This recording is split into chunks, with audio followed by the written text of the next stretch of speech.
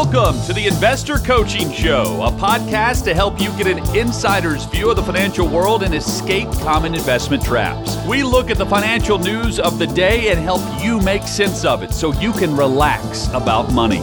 And here's your host, Paul Winkler. And welcome to the Investor Coaching Show. I am Paul Winkler, talking money and investing. So, we talk about the process of putting something aside today for the day in the future when you just don't feel like working anymore. You want to go do something more fun. I heard some fun stories about things that people are thinking about doing this week. People saying, this is what I want retirement to look like. And it was really cool. One guy listens to the show all the time. You'll know what? Hey, man, glad you're out there. So I'm going to tell your story because I loved it.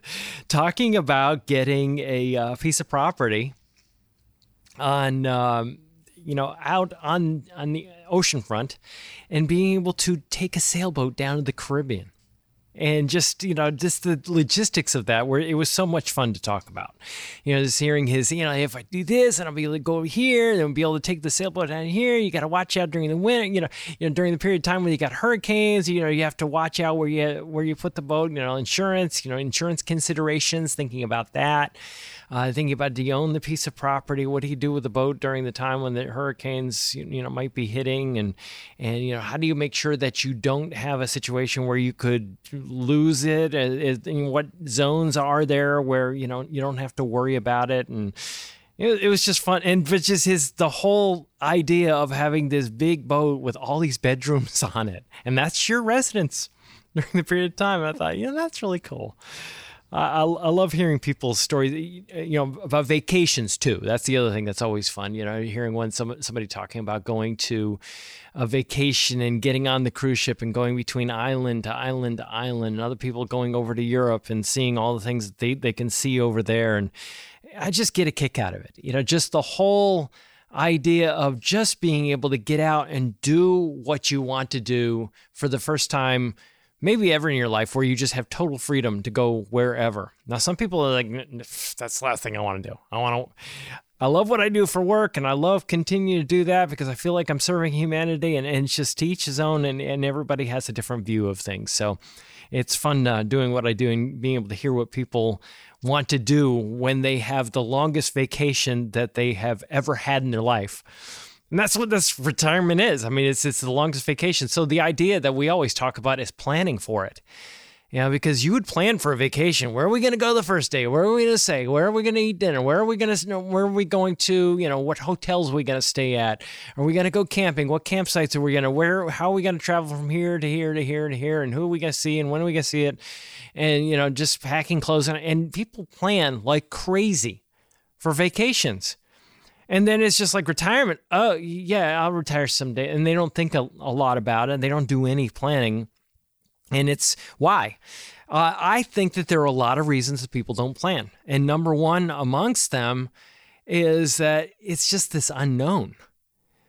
Thinking about planning for some time in the future, and then, with the financial planning world, it's just scary. There's just a lot of, you look at the tax law changes. A lot of uncertainty there. You don't know what the tax laws are going to be.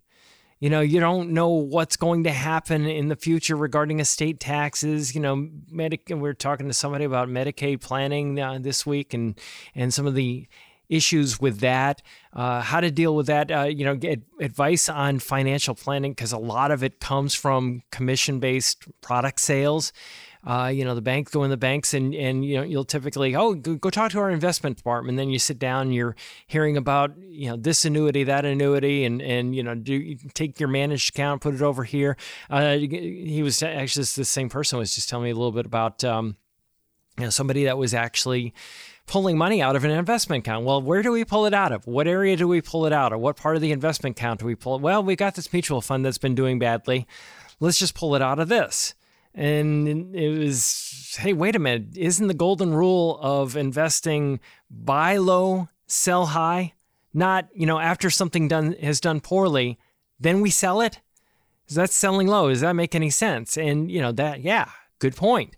But that is the American way. That is the investor's way. We typically do that. We break rules of investing and we think, well, this seems logical. This fund hasn't done well. Shouldn't I just be pulling money out of this fund because it hasn't done well?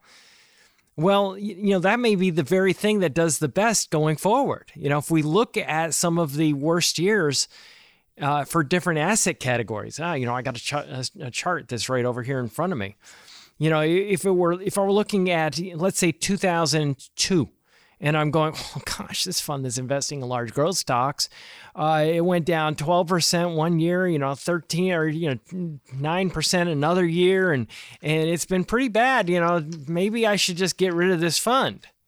It's just done bad 3 years in a row. I mean, that's got to tell you something that this fund is no good, right? Had a 9% negative return, then a 12% negative return, then you had 22%. I mean, good grief, that's huge. Shouldn't we just get rid of it? And then you get rid of it, and next year it goes up 20, the S&P went up 28.7%, then it went up to about 11% and 4.9%. And, you look at, let's use value stocks, small value companies. 1990, you have a negative 23% return. That small value fund's terrible.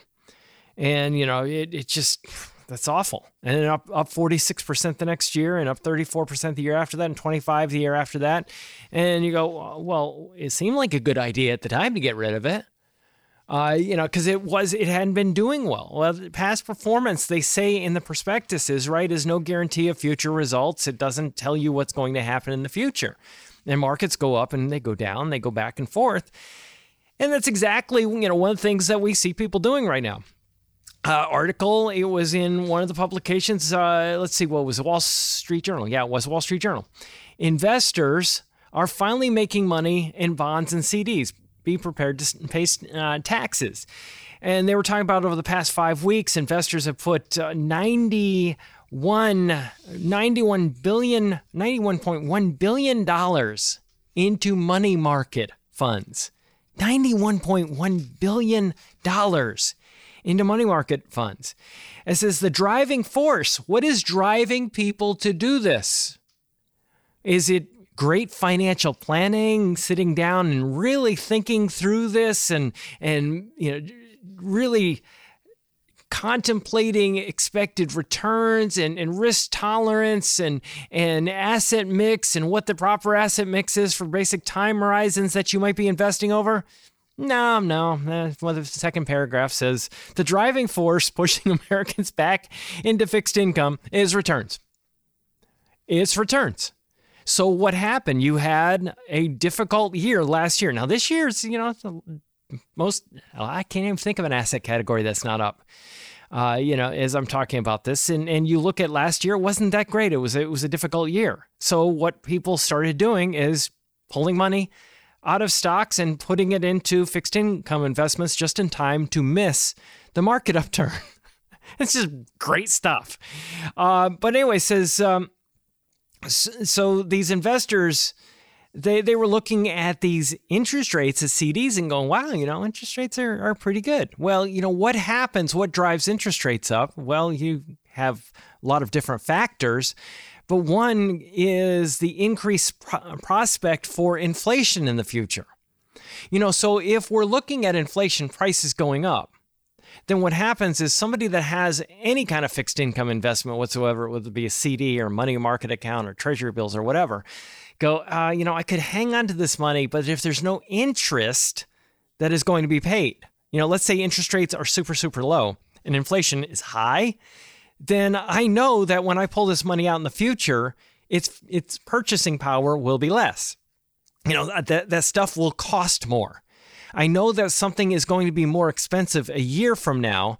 If I'm planning on buying it, but I'm going to wait a year, but I can't go and put my money in fixed income investments and have at least those investments go up by the amount of price that the thing I'm thinking about buying is going to go up, then I might as well buy the thing right now.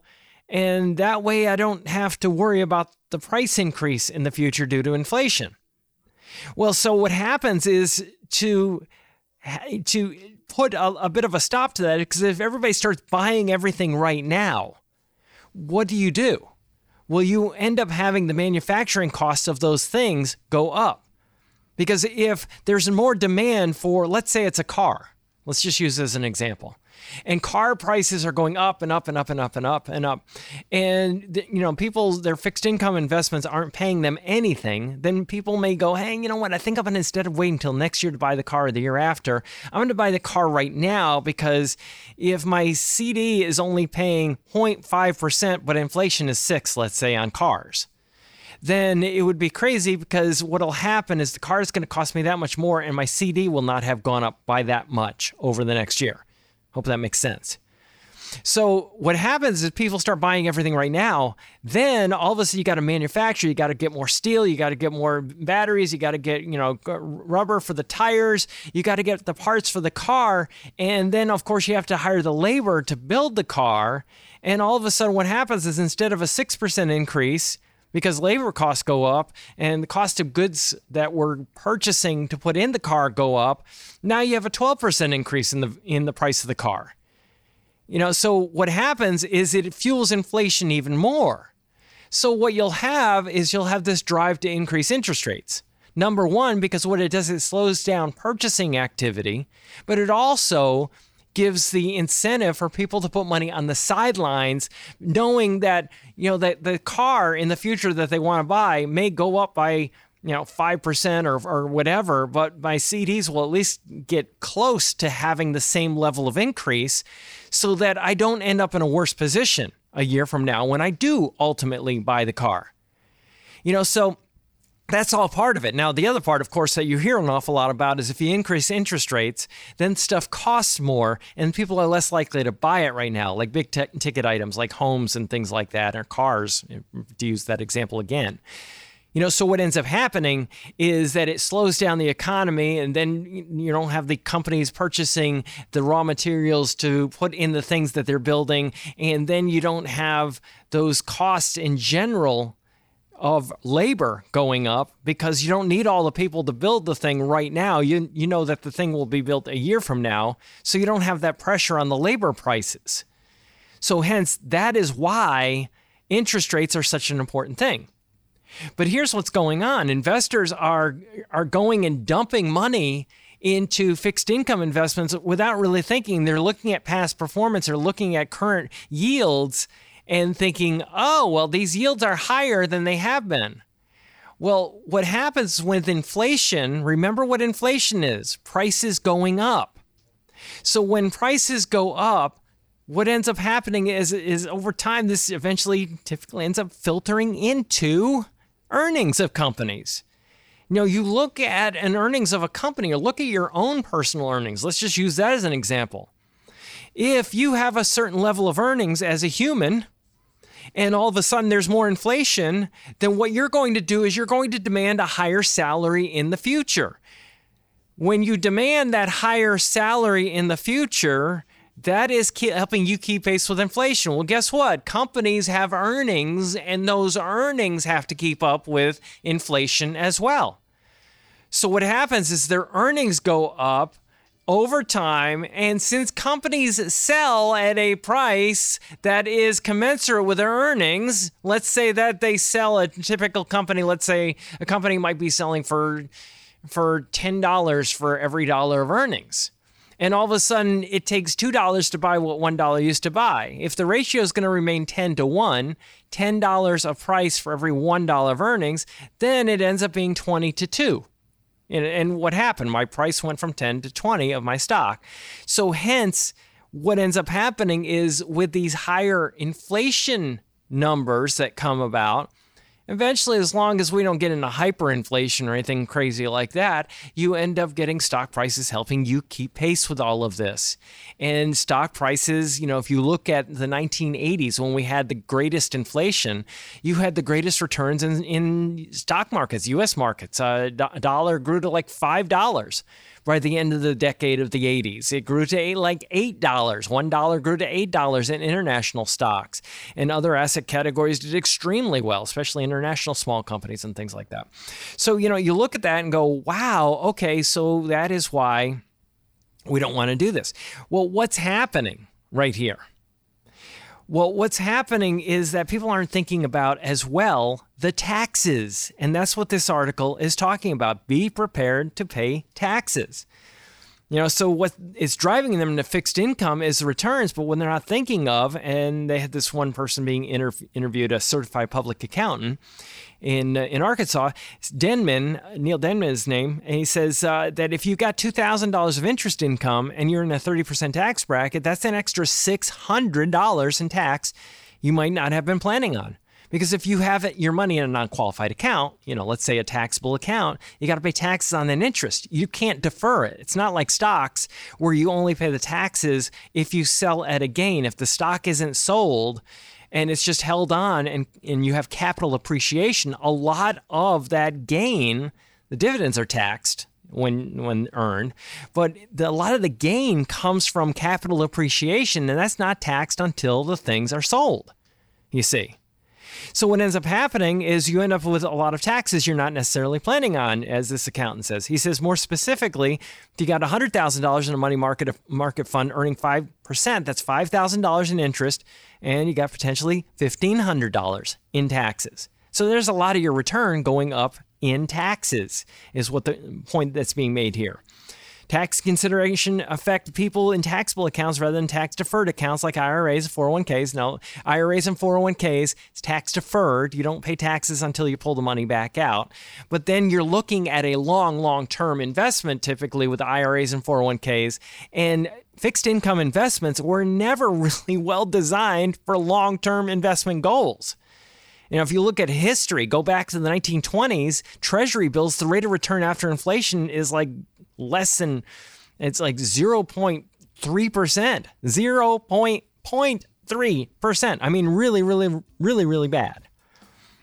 And then the other thing is for lower income people, if you've got, your fixed income investments, these taxes on interest on the accounts can trigger Social Security taxes that you weren't planning on. So you got what we call the tax torpedo. You got the tax on the interest, and you can have tax on your Social Security benefits. So it's a double whammy there. So something to be really conscious of. It's not only a market timing problem and an inflation problem, but it can be a tax problem as well.